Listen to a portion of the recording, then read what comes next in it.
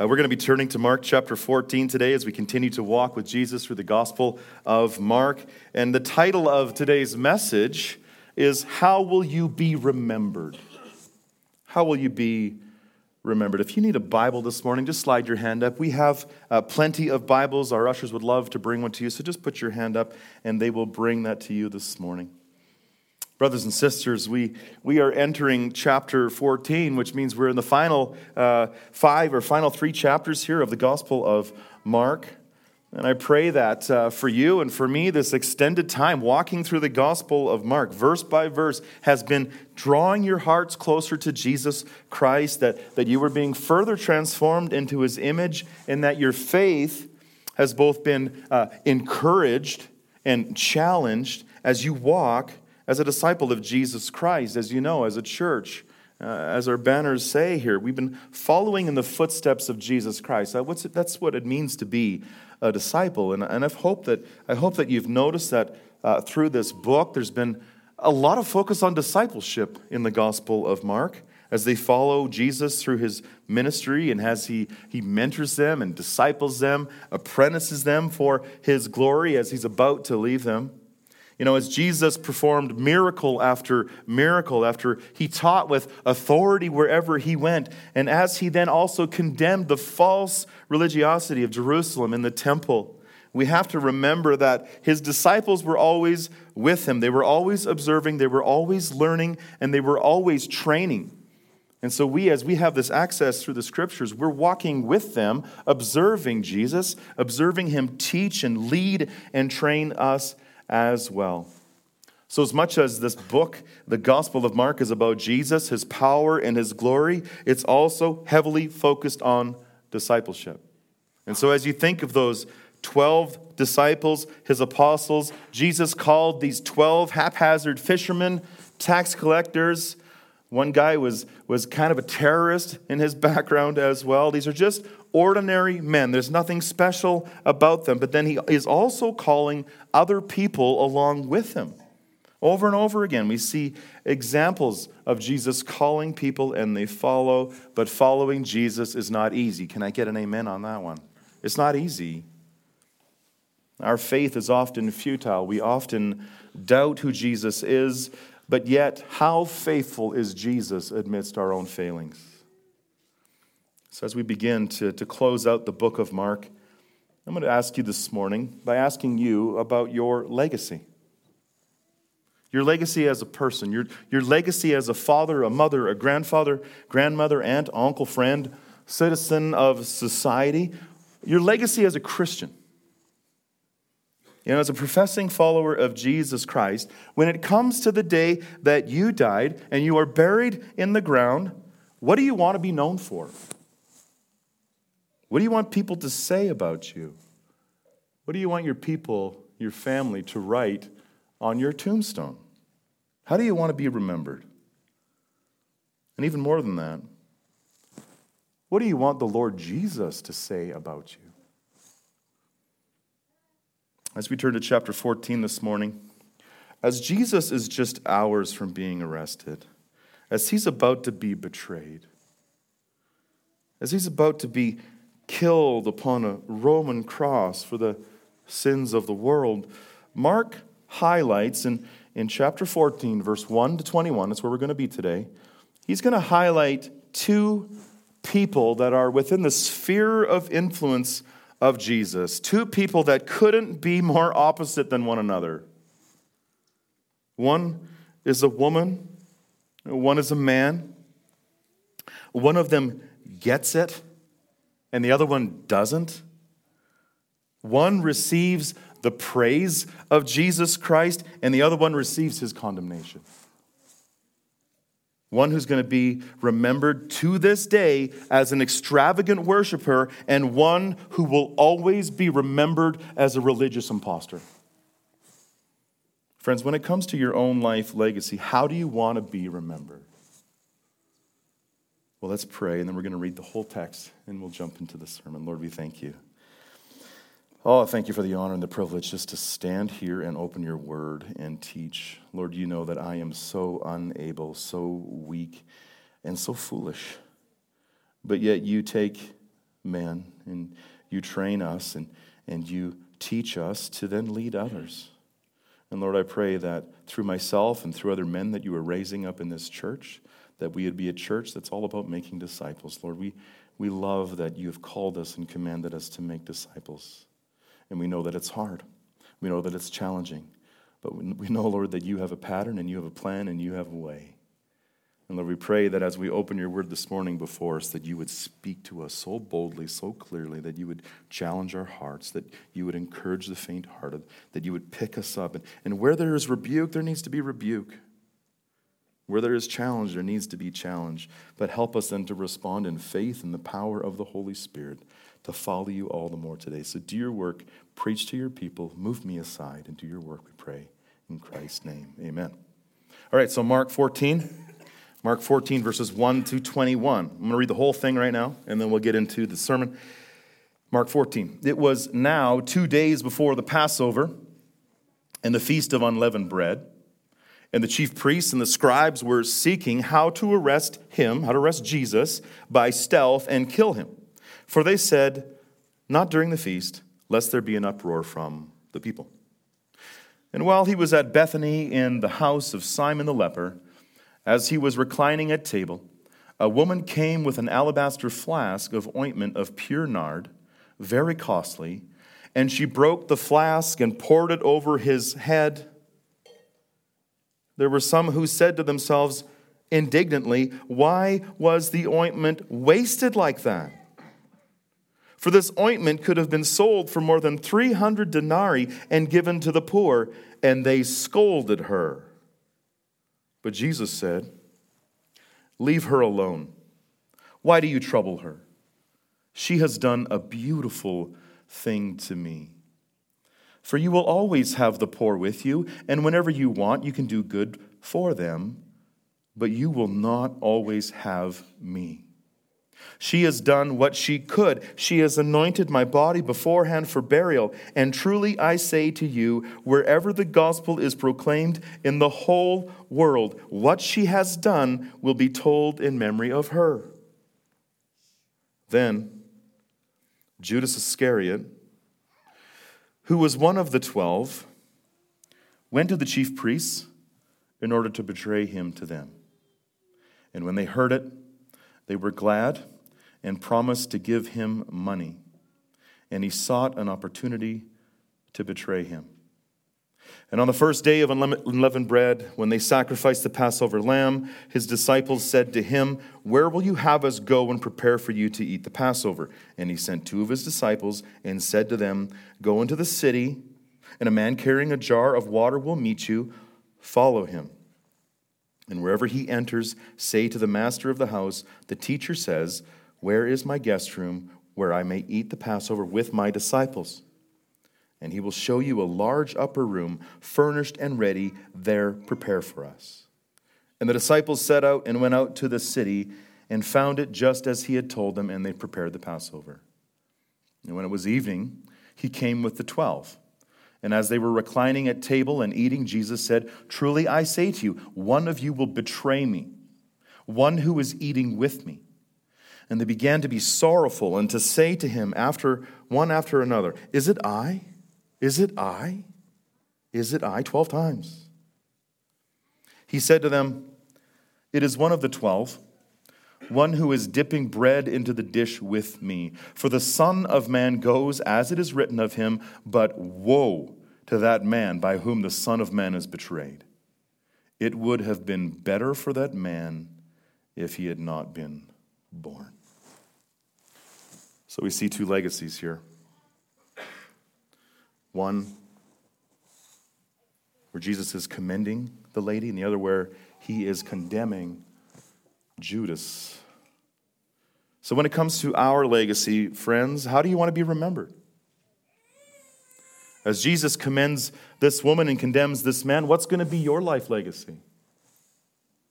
Do you want to be remembered as an extravagant worshiper or as a religious imposter? Let's have a look at the first 2 verses. It was now 2 days before the Passover and the Feast of Unleavened Bread, and the chief priests and the scribes were seeking how to arrest Jesus by stealth and kill him. For they said, not during the feast, lest there be an uproar from the people. So when we think about this, we see Jesus, ever since Jesus came onto the scene, ever since he was born, people have been trying to kill him. When King Herod heard about the prophecies of the birth of the Christ, what did he do? He killed all the baby boys in that region, just trying to get to Jesus. And then as Jesus began his ministry, there was always the religious elite, and they were increasingly trying to arrest him, increasingly trying to trap him. And we see here today, they're wanting to ultimately kill him. And all of this is taking place here, we see. The Passover and the Feast of Unleavened Bread, we see that that's approaching here. And amidst all of that that's going on, we see the fury and the hatred of the chief priests and the scribes, and we see that it's reached its boiling point. And they believe the only way to silence this Jesus was to put him to death. But what Jesus had going for him today, at that time, is that there was massive crowds of Jews from all over the known world in Jerusalem. They flooded Jerusalem every year for the feasts. If you look at the population at that time, normal population of Jerusalem would have been 50,000 people. During the feasts, that would have swelled fivefold to about 250,000 people in the city. And many of those people were known as wild Galileans. Galileans were known as kind of wild people. And so there was always this threat and this danger of an uprising, of some kind of rioting. And so as people are starting to listen to Jesus, they're concerned, the chief priests are concerned about an uprising, right? They said, lest there be an uproar from the people. And so for a bit of a background, again, about the Passover and the Feast of Unleavened Bread, this goes all the way back to the time of Moses and the deliverance of Israel from slavery in Egypt, right? All the way back to Exodus 12, where we remember that the people obeyed the instructions of God to go and take a lamb and to slaughter that lamb and to paint its blood on the doorposts, on the lintel. And in doing so, remember, the angel of death passed over their homes, sparing the firstborn sons of the Jews. Exodus 12, 23 to 24. For the Lord will pass through to strike the Egyptians. And when he sees the blood on the lintel and on the two doorposts, the Lord will pass over the door. That's where we get Passover from. Pass over the door and will not allow the destroyer to enter the house to strike you. And then verse 24, you shall observe this rite as a statute for you and for your sons forever. And so we see them celebrating that to this day, the day of Christ, but even to this day as well with Jews. Celebrated it every year, and this took place in March or April. Now, along with the Passover meal, there was also the Feast of Unleavened Bread. And that comes again from Deuteronomy 16:3. You shall eat no leavened bread with the Passover meal. 7 days you shall eat it with unleavened bread, the bread of affliction. For you came out of the land of Egypt in haste. For all the days of your life you remember the day when you came out of the land. So this was all about remembrance. This was celebrating the salvation of Israel from Egypt. Now, as we know as Christians, the death of Jesus Christ is so perfectly timed with what they're celebrating here. We're going to talk a lot more about that next week as we focus on the Lord's Supper in the text. But the death of Jesus is perfectly ordained by God, and it's so symbolic with what's going on here, what's about to take place. But Jerusalem, think about it, it's packed with people.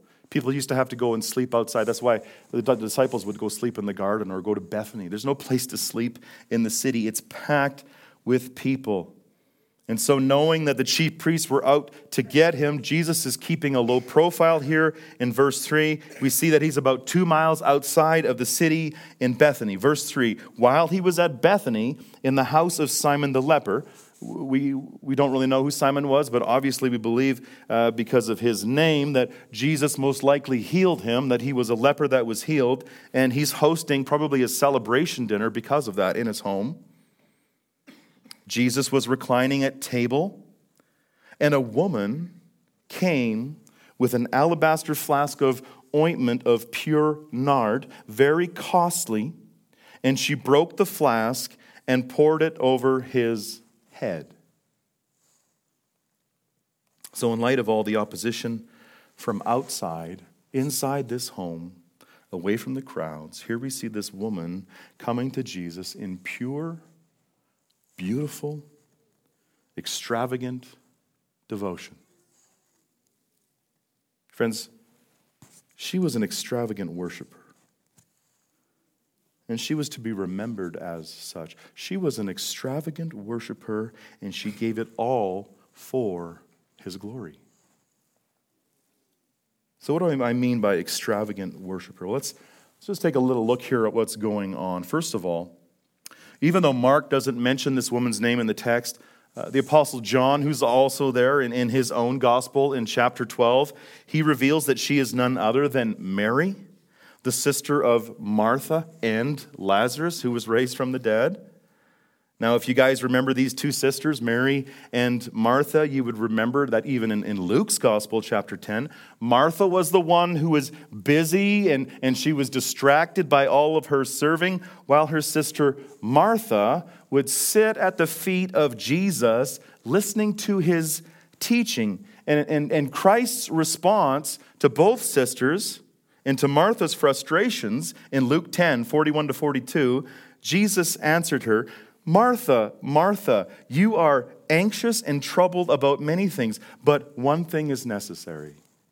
Mary has chosen the good portion, which will not be taken away from her." You guys, Mary was an example, according to Christ, of getting it right. She got it right, and she's getting it right here again in our scripture at this dinner, right? And so even in John's gospel, it shows that Martha is busy serving again, but then Mary comes into the presence of Jesus, offering this pure devotion, this unbridled adoration, this extravagant worship. It was extravagant.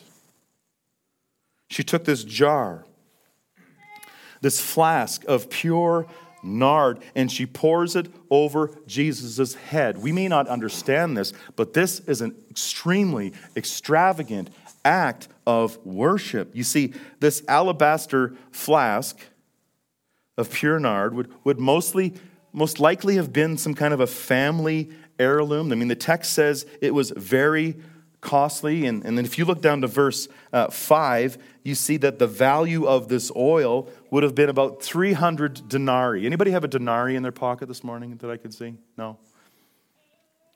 A denarii was the average pay for a day's labor. You go work one day for your average laborer in Jerusalem, and you would get a denarii. And so we see that this is worth 300 denarii, which means that the value of this oil in this jar would have been equivalent to 1 year's salary, all in one little jar. And so it's extremely valuable. Just think about your own salary, the money that you make within a year, and then just think about all of that value being put into one little jar. Now, the alabaster that was used here would have been sourced from Egypt, and the pure nard would have come from an aromatic plant sourced in northern India, both very far away. And this jar would have had a very narrow neck that was just designed to let out just a few drops at a time. But that's not what Mary does here. Mary breaks off the end of that jar, and she pours it, all of it, every last expensive drop, upon the head of the Savior of the world. And she wanted to bless her Lord. She believed in him. But then as the people watch her, they are in complete shock. Complete shock. Breaking that neck off, pouring that oil on the head of Christ. Again, this is an extravagant, unabandoned, pure devotion, right? This is an act of worship where nothing else matters. I don't care what anybody else thinks. I am going to give this to the Lord. This is rightful, extravagant worship for the everlasting King, right? In the eyes of the world, this would be crazy. Why would you do something like that? It doesn't make sense to the world. But in the heart of a Spirit-filled, completely convinced follower of Jesus Christ, this should be nothing less than is expected. Because it's Jesus Christ. It's the King of the universe. The King of glory. Again, she didn't just take a drop or two. She took the whole thing. And she gave it all to Jesus. Now, if you and I were there and we would witness this, we probably would have been in complete shock to know the value and the extravagance of Mary's gift to Jesus. Just think about that for a moment. Let's say out of love, somebody in the church is so moved by the glory of God that they go out to the ATM in the lobby and they extract their whole year's salary and they come and lay it at the feet of the church to be used by God. We would think that's crazy. We would think that's crazy. A whole year's salary. I know that we're called to be generous as Christians, right? But this is a little over the top. This is what the people at that table would have been thinking. Mary, what are you doing? You're crazy. But friends, what we're witnessing is not a crazy woman, not a woman who has lost her mind, but a woman who is willing to lose it all for Jesus Christ. She's not satisfied with just giving a little. She's not worried about what other people think. She's not holding anything back. She gives it all for Jesus. Why? Because he's worth it. He's worthy of all of it. She gets it. It's all about him. It's all about his presence. It's all about his saving grace, his abiding, transforming presence. Nothing gets held back in the heart of this woman. And as I read this, the Holy Spirit he presses this deeply into my heart even this morning. I'm led to ask myself, am I anything like this woman? Would others who watch me think that I am an extravagant worshiper? That when it comes to Jesus, I just can't help myself but give everything to him.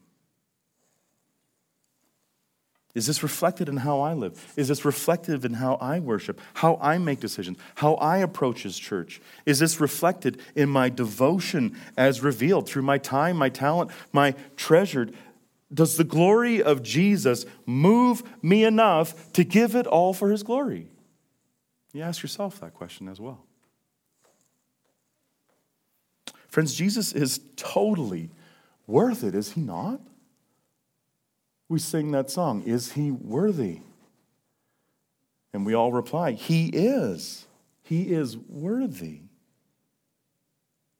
So the first question we ask ourselves, will I be remembered as an extravagant worshiper, giving it all for his glory? Now, like I said, the others at the table would have thought she was crazy, which really leads to the next point. When it comes to your legacy, will you be remembered not as an extravagant worshiper, but rather as a religious imposter, taking it all for your greed? Verse 4.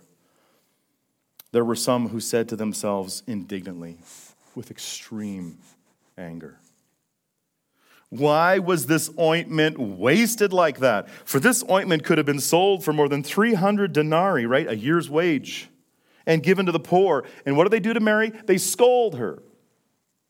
They scold her. At the table of Jesus Christ would have been his famous troop, the disciples, the 12 apostles, right? These ordinary men. He's called out of the world to do extraordinary things. These are the same guys who witnessed every miracle, who heard every heavenly teaching, who witnessed Christ's continual, countercultural, compassionate love towards the downtrodden, towards the blind, towards the sick, towards the unclean, the possessed, the outcast. right? They've already been rebuked a few times by Jesus, right back in chapter 9 and chapter 10 for being partial, for being unloving, for being harsh, right? Remember, they were trying to chase children away from Jesus. You'd think that by now they would have learned their lesson. But when a woman comes to the King of the universe and offers all that she has for all that he is, what do? They get angry, they get worked up, and they scold her. Why would you waste that oil on Jesus? We could have sold it and helped so many other people. What a waste! They didn't get it. They didn't understand. They didn't see that the value of Christ in their midst was worth 1,000,000 years of denarii. So what's going on with the disciples? Jesus is about to die in 2 days. Why don't they get it yet? What's going on here? Well, when we look at John's gospel again, he does give us more insight. He reveals that at the center of this indignancy and this scolding is none other than Judas Iscariot. John 12:4-6. But Judas Iscariot, one of his disciples, he who was about to betray him, said, "Why was this ointment not sold for 300 denarii and given to the poor?" Verse 6 gives us the insight to what's going on here. He said this not because he cared for the poor, but because he was a thief. And having charge of the money bag, he used to help himself to what was put into it. Friends, Judas Iscariot, you got to remember, he's one of the followers of Jesus. He's one of the chosen disciples. He's one of the 12 apostles at that time. He is a religious imposter. He's taking it all for his greed. You know, I looked up the top 100 baby names for 2020. And surprise, surprise, yet again, Judas doesn't make the list. Judas Iscariot, under the sovereign and divine hand and oversight of God, he wasn't who the other disciples thought he was. He was an imposter. He was a fraud. He was a thief. And as this Mary comes and anoints Jesus with the most expensive ointment that you could ever own at that time, this would have been killing Judas inside. All he could see trickling down the face of Jesus was not devotion, was not adoration, was not extravagant worship, but rather a wasted opportunity. An opportunity for himself. One commentator, R. Kent Hughes, sums it up this way: Judas knows the price of everything, but the value of nothing. Friends, as Judas was the one in charge of the money bag for Christ's ministry, his love of money was greater than his love for Jesus. As Mary just loved being close to Jesus, being in his presence, seeking his face. Judas loved to be close to Christ, not out of pure love, but out of pure greed. He wanted the benefits that went along with being with Jesus. That's why he would say, "Why was the ointment wasted like that? For this ointment could have been sold for more than 300 denarii and given to the poor." Judas, the thief, knowing that he would have been the one in charge of selling this oil, knew that as he sold it, he would have skimmed it and put it into his own pocket. Again, his greed was at the center, not the love of Jesus Christ. Judas was a false leader. And there are far too many false leaders to this day. False preachers, charlatans. There's too many Judases in the Christian world today skimming the proceeds of the Lord for their own benefit. In fact, one of these false teachers out there today was lobbying his people to give thousands of dollars for a new jet, because his old jet was getting old, right?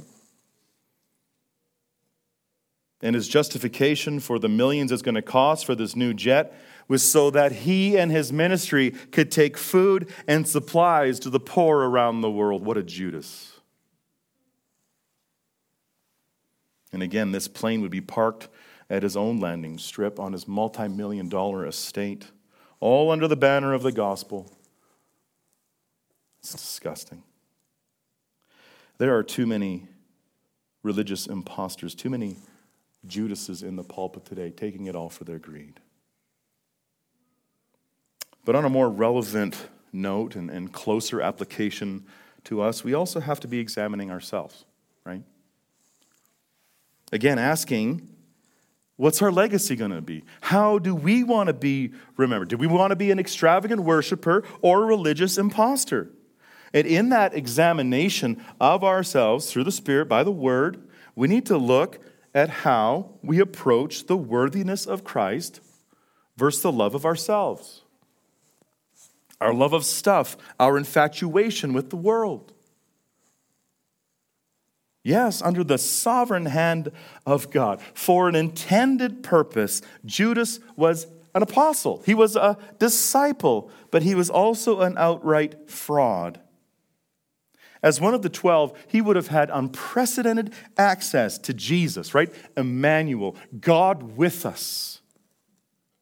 How much we would have loved to be there and see Jesus, God with us.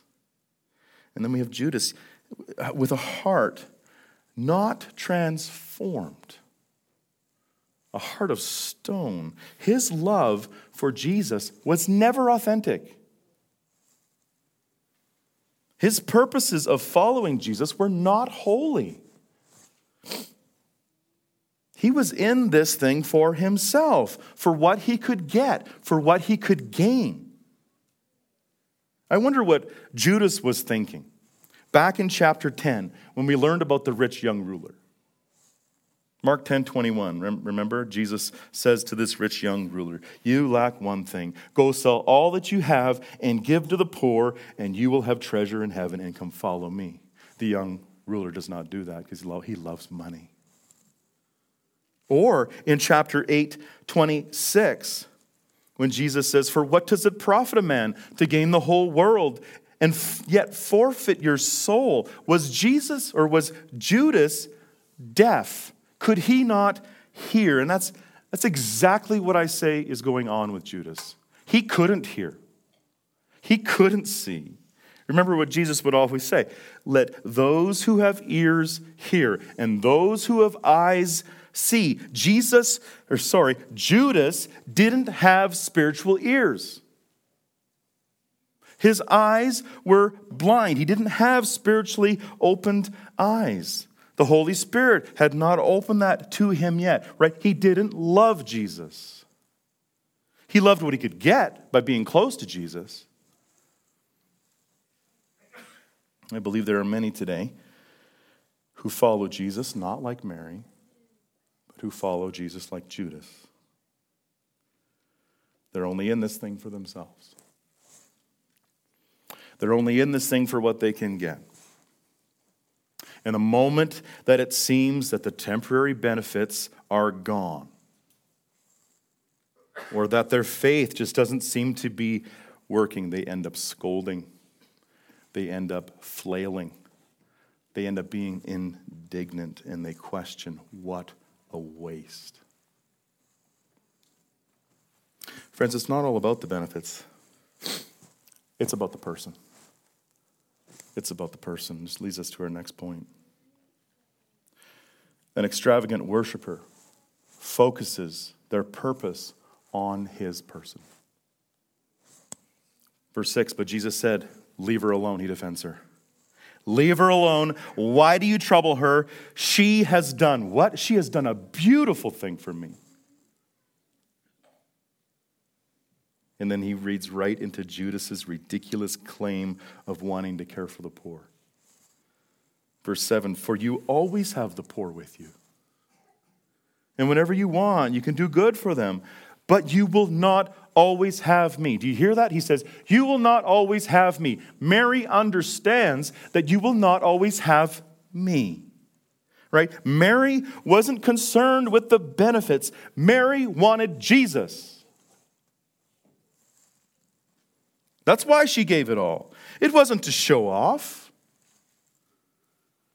It was because, unlike Judas, Mary's heart was changed. She had eyes to see. She had ears to hear, to see who Jesus really was. He's the Son of God. He is the Messiah. He is the King of the universe who came down from heaven to save her and offers her eternal, personal, saving, sanctifying, abiding relationship forever. She gets it.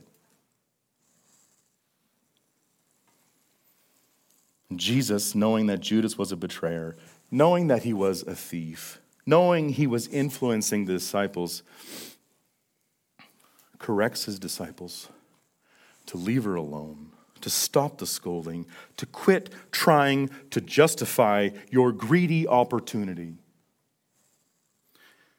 He said, she has done a kalon thing, a beautiful thing, a good thing, a fine thing. So it's not an issue, again, about caring for the poor. It's not that Jesus is saying we don't care for the poor. What he's saying here is it's an issue with their hearts. They weren't treasuring the very presence and person of Jesus. He says, you'll always have the poor, but you will not always have me. Friends, I don't know about you, but it took me way too long to get this. Far too long I thought my salvation was about me, what I get, what I receive, that it's about escaping hell, that it's about receiving a salvation to come in some far-off heaven that I'm not going to see until I die. Now, all of that is true. But that's not the full gospel. Jesus didn't just die to save us from ourselves. He saved us to himself. So that we would love, cherish, and behold not just the benefits of Christ, but the very person of Christ.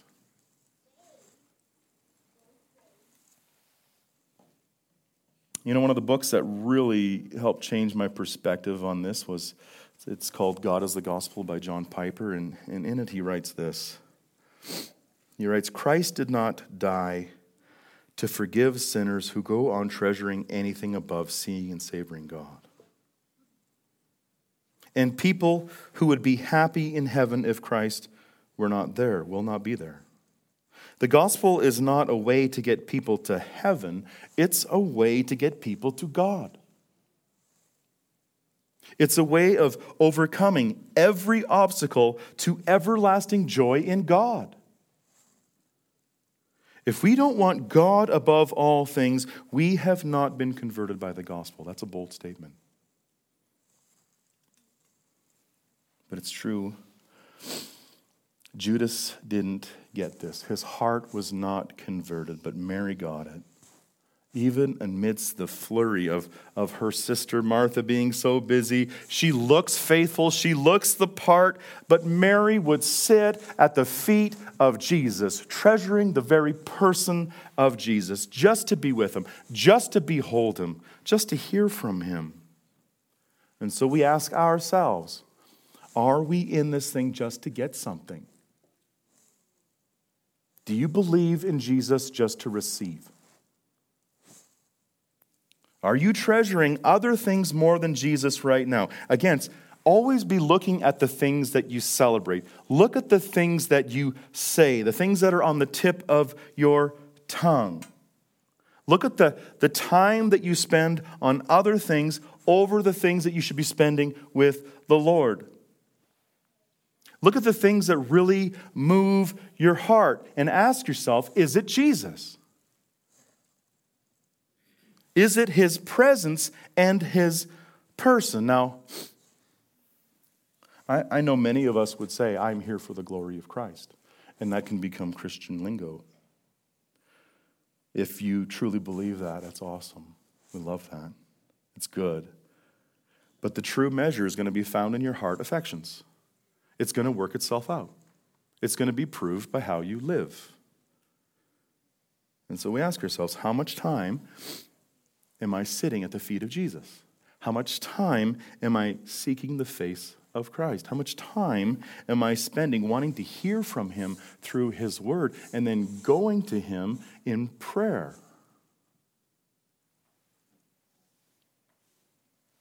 Do I long for Jesus just for what he gives, or am I savoring his beauty and beholding his glory above all things?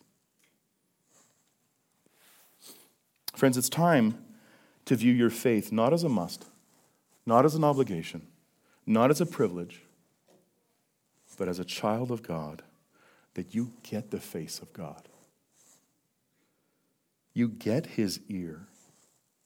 And we can hear his voice through his word. And even more than all of that, we get to be in his loving, abiding, forgiving presence forever and ever and ever. And you know what? That starts right now. It starts today. You don't have to wait for it.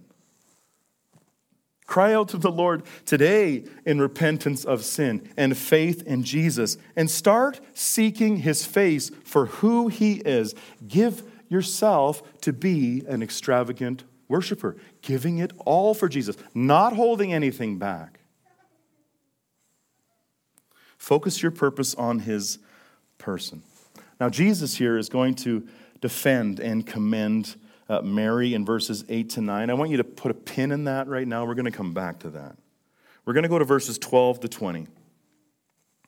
It's a larger chunk. We're going to read it and just explain a little bit.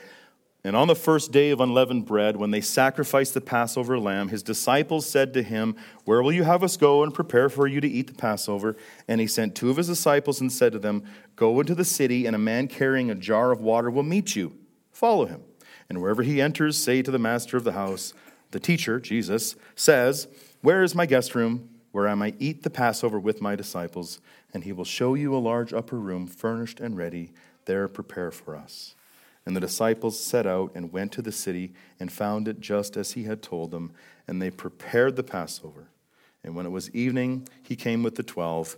And as they were reclining at table and eating, Jesus said, and listen carefully, "Truly I say to you, one of you will betray me, one who was eating with me." They began to be sorrowful and to say to him one after another, "Is it I? Is it I?" 12 times. He said to them, "It is the one of the 12, one who is dipping bread in the dish with me." Back in verse 10, Judas Iscariot, it says, he was one of the 12. He went to the chief priests in order to betray him to them. And when they heard it, they were glad and promised to give him money. Again, greed. And he sought an opportunity to betray him. Friends, if you want to be a religious imposter, focus your purpose on deception. Focus your purpose on pretending, hiding.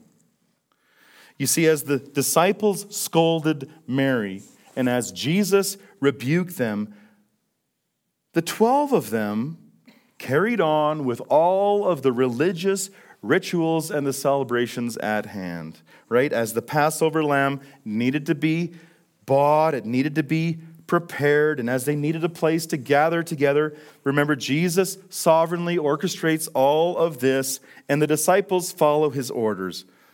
Now, next week, again, we're going to talk more details about the Passover and its connection to the Lord's Supper. But what we need to see here is that at the center of these 12, serving, following, doing all these religious things, at the center of that is still Judas. He continues to help. He continues to serve. He has the money bag, which he is actively pulling his own funds from. He would have been in charge of purchasing the things for the Passover. He was focusing his purpose on remaining concealed. He didn't want to be found out. The privilege was too good. He was reaping a great reward, skimming off the coffers of Christ.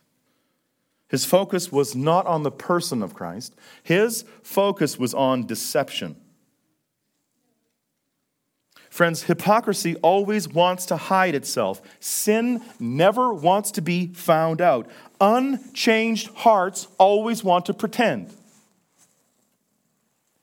So we ask ourselves, am I pretending? Am I hiding? Am I deceiving? Am I playing a part? Am I just trying to be a Christian? Listen to the warning in verse 21. Jesus says, in light of the religious impostor among them, he says, for the Son of Man goes as it is written of them. Right? This is the sovereign plan of God for redemptive history, for Jesus to come, to be betrayed, to be nailed to a cross. That's all under the sovereign hand of God. That's his plan. And he uses Judas in that plan. It's written. It's foretold. It's perfect. Then he says, but woe to that man by whom the Son of Man is betrayed. It would have been better for that man if he had not been born. It would have been better if he had not been born. Oh, how I never want that said of me. And I pray that for you as well, that the words of Christ would never be, it's better that you were never born.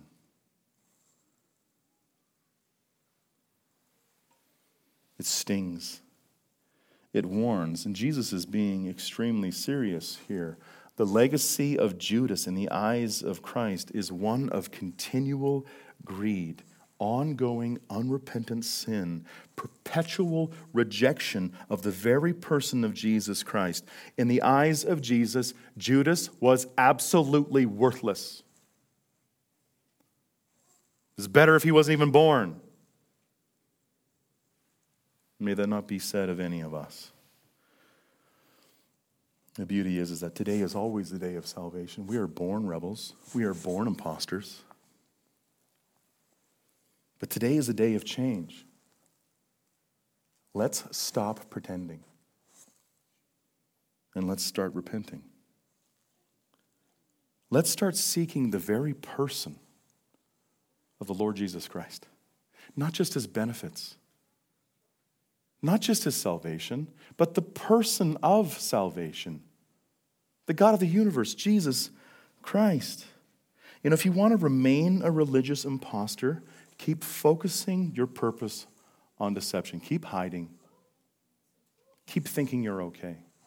But the Lord, by his Holy Spirit, should be calling you. If you are a religious imposter, if your heart is unchanged by Jesus Christ, I pray that the Holy Spirit, by the word, is convicting you to run to Jesus, to repent of your sin, and to trust him, and he will save you and love you forever. So as horrific as Jesus' words would be to hear, let's go back to verses 8 and 9. To hear what Jesus says about Mary's legacy. She has done what she could. She has anointed my body beforehand for burial. And truly, I say to you, wherever the gospel is proclaimed in the whole world, that's happening today, what she has done will be told in memory of her. I pray that our eyes towards Mary, the extravagant worshiper, is pretty high this morning. Our hearts need to aim to be like her, like an extravagant worshiper, giving it all, devoting our whole lives for whose praise? For Christ's praise. She valued the person of Christ more than all the money, all the stuff, all the world could offer. And what does Jesus do? He commends her for it. Her extravagant offering of this expensive oil was regarded by Christ to be the most authentic worship in that moment. It was regarded by him to be a participation in his gospel and a preparation for his death and burial, right? You know, as those disciples often struggled to believe that Jesus was going to die, Mary reveals here that she has full faith in the words of Jesus Christ. He's been revealing this truth so many times already. She believes it. She anoints him for his death and burial. And she has full faith that Jesus is going to die. He's going to rise from the grave for the sins of the world, that he's going to absorb the wrath of God on our behalf, that he would truly die, and that 3 days later he would truly rise from the grave. Friends, Mary's worship was extravagant. In the eyes of the world, it was crazy. But Jesus deserves nothing less. And so you ask yourself, what will your legacy be? How do I want to be remembered? Will you be commended or condemned? Will you be remembered as an extravagant worshiper or a religious imposter? And so may we respond in faith today, informed by God's word, strengthened by his Spirit, and motivated by his grace, convinced of the gospel, turning from our wicked ways and turning away from greed, turning away from personal gain, and turning towards the face of Jesus Christ, treasuring him, beholding his glory above all, giving it all for his praise, and seeking for him to say that we would follow him faithfully because of what he has done in us. Giving it all for his glory, focusing our purpose on his person, and devoting our lives for his praise. Let's pray. Father, we do turn to your word this morning, and we know that it is living and active, and it is sharper than any two-edged sword. And at times you cut deep, and it hurts, but it's good. Lord, we thank you that you are a spiritual surgeon.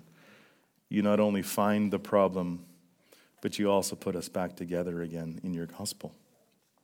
Lord, as we think of these two completely opposite people, as we think of Mary, the extravagant worshiper, and Judas, the religious imposter, Lord, there is only one goal.